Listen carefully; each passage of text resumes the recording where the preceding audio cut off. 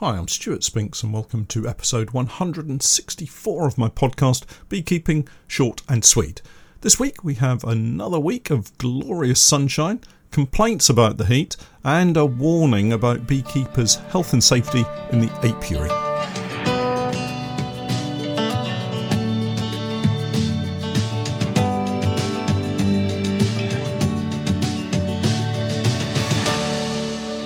Beekeeping Short and Sweet. A beekeeping podcast for the inquisitive beekeeper with a short attention span.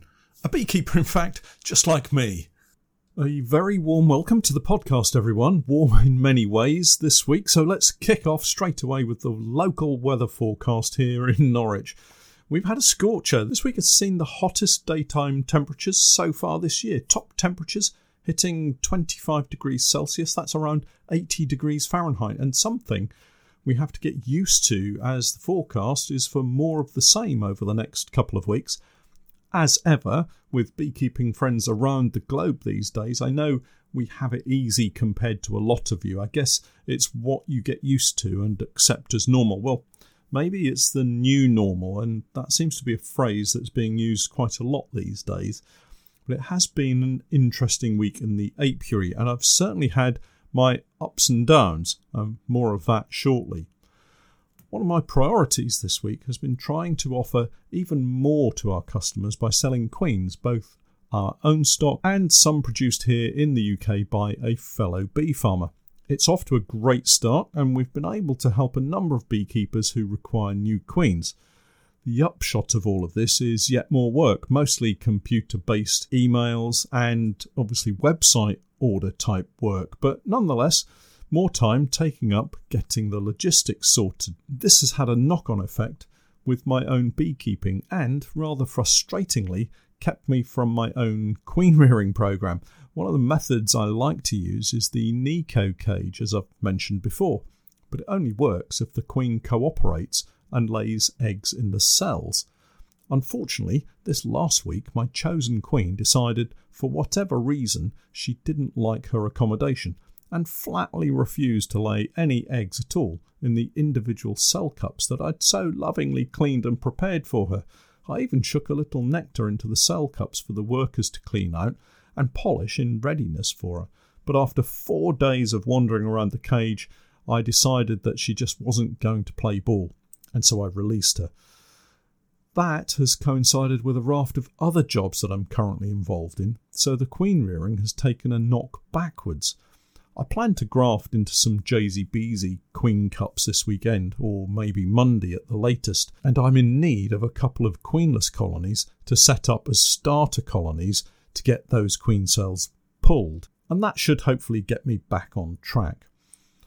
Around the apiaries, it's been an interesting week to say the least. The last of the oilseed rape crop has come in, and the fields are all green now, the flowers having gone over completely. As far as forage is concerned, the bees are still on a number of wild plants. There's a limited amount of hawthorn still in flower, but I do see a range of different coloured pollens still coming into the hives, and honestly, I can't really imagine where the bees are going to put any more pollen. They've absolutely stacked it away, and it keeps coming in. The latest variation in colour, although not a wild plant, is that of the grey-brownish colour of field beans. Over at the farm apiary in particular, there must be several acres of field beans hidden away somewhere, because there's masses of pollen coming into the hives, and we have a continuing nectar flow. It's great to be able to identify what the bees are foraging on, and pollen is a great way to have a kind of best guess at what they may be focusing on. You don't need a microscope for this, just a pollen colour chart, which you can easily buy online. Pollen colour is best thought of for each of the changes of season, so spring into summer, summer into autumn, and so on. It helps narrow down the source of the pollen more easily than just having a giant colour chart like one of those household paint colour wall charts that you see in the DIY stores, thousands of different colours. Obviously, retrospectively, a sample sent to the honey monitoring scheme will confirm what you conclude. And it's a nice feeling when you get it right, and it adds to the enjoyment of your beekeeping. It certainly does for me, and that's how I feel about it. In fact, I've just ordered my summer pack from the National Honey Monitoring Scheme, ready for our summer crop. And you can do this once you've submitted your first sample from the spring period. Changing the subject back to my working week and apiary visits, I was at the Fishing Lakes apiary sorting out a few nukes in the 14 by 12 apiary, and it's also the one where we have the top bar hive. And you'll maybe remember I split this colony having spotted that they had swarmed and produced lots of queen cells. Well, in the interest of reporting back to you, I took a quick look in there this week. Just a quick peek, you understand, and only in the split, so this is the end where I moved just a few top bars to look after the queen cell that I'd selected. Now, the original queen with this colony was quite slim, a dark queen, but not a native AMM black queen, but dark nonetheless. Imagine my surprise then when I spotted a giant orange queen wandering around on one of the combs. Isn't nature just wonderful? The genetics in this top bar hive must be well and truly mixed up. I can't wait now to have a look in the other side and see what the queen in there looks like.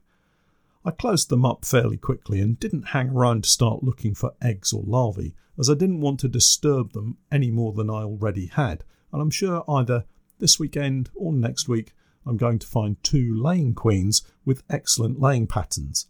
Well, that's the optimist in me, and anyway, I'm sure all will be well. I had a lucky break in this apiary a couple of weeks ago too. I discovered a colony that had swarmed, and as normal, there were plenty of queen cells. The old story of the first queen out runs around and kills all of her sister queens in their cells seems less and less true and more like a fairy tale to me. I just don't see it happening as much as all of these books tell me. Anyway, just as I'm messing around trying to decide if I can split them, conjure up more kit from somewhere to put them in, or what the heck am I going to do, another queen pops out of her queen cell and starts dancing around the frame. And I might have mentioned this already. Anyway, as luck would have it, and here's a small confession for you, as luck would have it, a queenless nuke that I'd moved to the apiary and inadvertently left shut up for a couple of days still needed a queen, so I scooped her up, walked her swiftly over to the nuke, popped the lid, smoked the top bars and ran the newly emerged virgin queen onto the top bars where she wandered around briefly before heading down into the box. Checking them this week, she's been accepted, mated, and is now laying well. Isn't it amazing how we can fret over how to get queens into new boxes, yet sometimes it just seems to go perfectly? In this case, the nuke was hopelessly queenless, the queen was a virgin, and the two were a perfect match. Job done. Meanwhile, over at the Meadow apiary, we've been carrying out a few shook swarms. I wanted to demonstrate on camera the whole process, as I've had a few questions about the best way to perform this particular technique, and of course it's always easier to watch someone and see the physical action rather than trying to picture what you're reading in a book. So to recap, the reasons for doing a shook swarm can vary depending on each beekeeper and each colony. My main reason for doing the shook swarm is to remove as much old and unusable comb as possible and get the bees onto freshly drawn comb that can give the queen more space to lay in, but also it acts as a method of reducing the disease loading in a colony. If you strip out all of the old frames, you take away any nasty pests or diseases that may be lurking in or on those frames. The process works like this.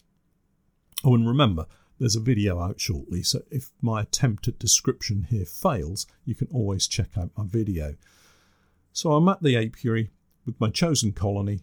As luck would have it, the colony I picked isn't in too bad a state, but by the time I get into the hive and check, we're already rolling, so we may as well carry on with the process. Firstly, move the old hive off its stand and place the new hive in its place.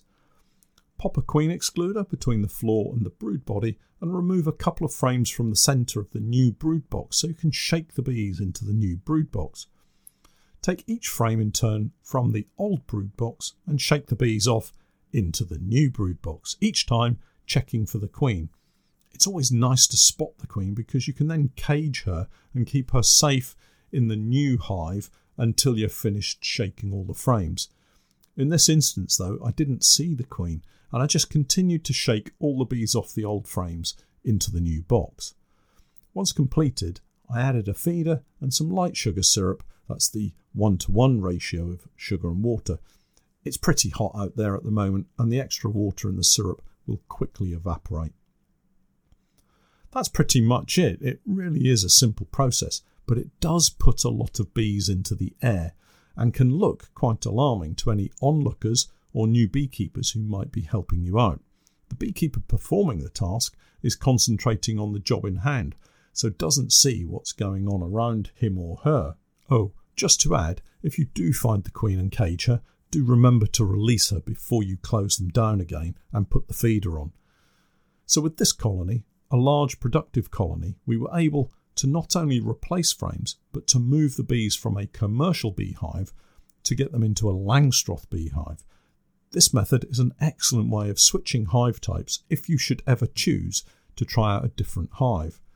One of the other benefits with this particular shook swarm is that because the colony was in fact healthy and the brood across quite a large number of frames, we were able to use that brood in other smaller colonies to boost their numbers and not destroy the comb.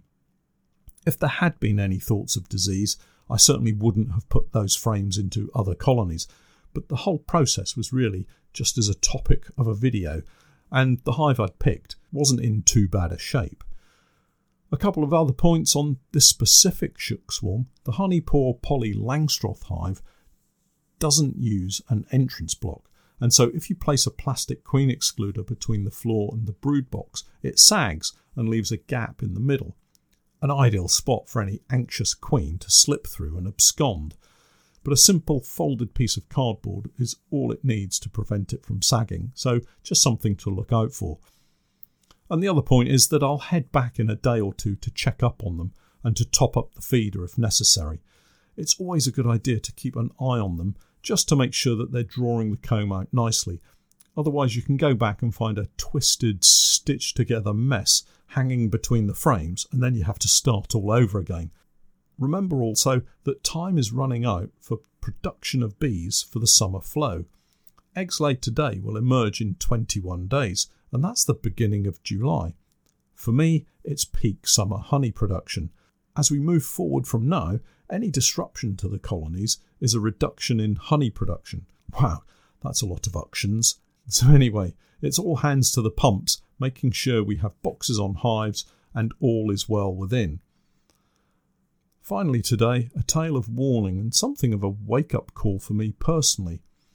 We all know just how easy it is to lose concentration and have an accident, although I'm not sure that we can call them accidents anymore, as there always seems to be a cause, and it's normally down to the beekeeper. Anyway, my mishap this week is something of a comedy moment that could have ended in something rather more serious, and I wanted to share it with you as an example of how things can go pear-shaped quite quickly.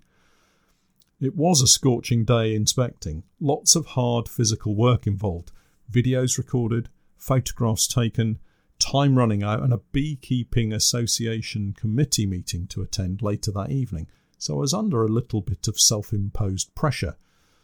This, of course, made me rush a little bit, and while I was inspecting my Langstroth hives, and as a result of rushing, I managed to trap a bee under my finger and got stung.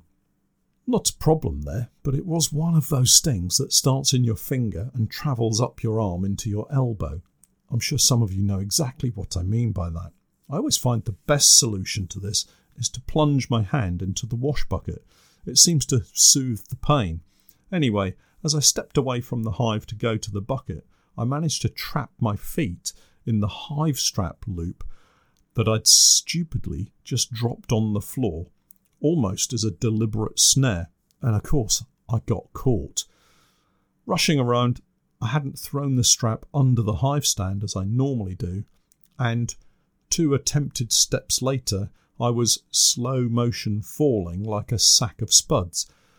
I hit the ground with a bit of a thump, not really knowing what had just happened. Fortunately, the hive was still on its stand, and Steph was still there holding the frame of bees that I'd passed to her just moments ago, looking down at me as if to say, "What are you doing down there?" Now this is all very amusing. I haven't fallen over like that since I was a young boy, but the seriousness of the situation came to me in a flash as I tried to get up and put my hand down onto a very pointy, hard root or stick that was protruding from the ground about 5 or 6 inches away from my shoulder. This situation could have had a very bad outcome indeed, and I urge you all to please take care when you're out and about, especially all my bee farmer colleagues here in the UK and around the world. All it takes is one lapse of concentration late in the day, and each one of us can become just another statistic in the accident and emergency department of the local hospital, and we really don't want that. Another thing I really don't want is for you to miss out on my latest podcast. A podcast subscription will get you the very latest tips and techniques from me each week as they're released, and as things stand, it's going to cost less than a couple of Starbucks coffees. And remember, that's drive-through prices. Head over to my Patreon page and sign up to my Podcast Plus tier for the very latest beekeeping chat and an occasional health and safety message. Well, that's it for this week. I'll catch up with you all again next time, but for now, I'm Stuart Spinks, and that was Beekeeping Short and Sweet.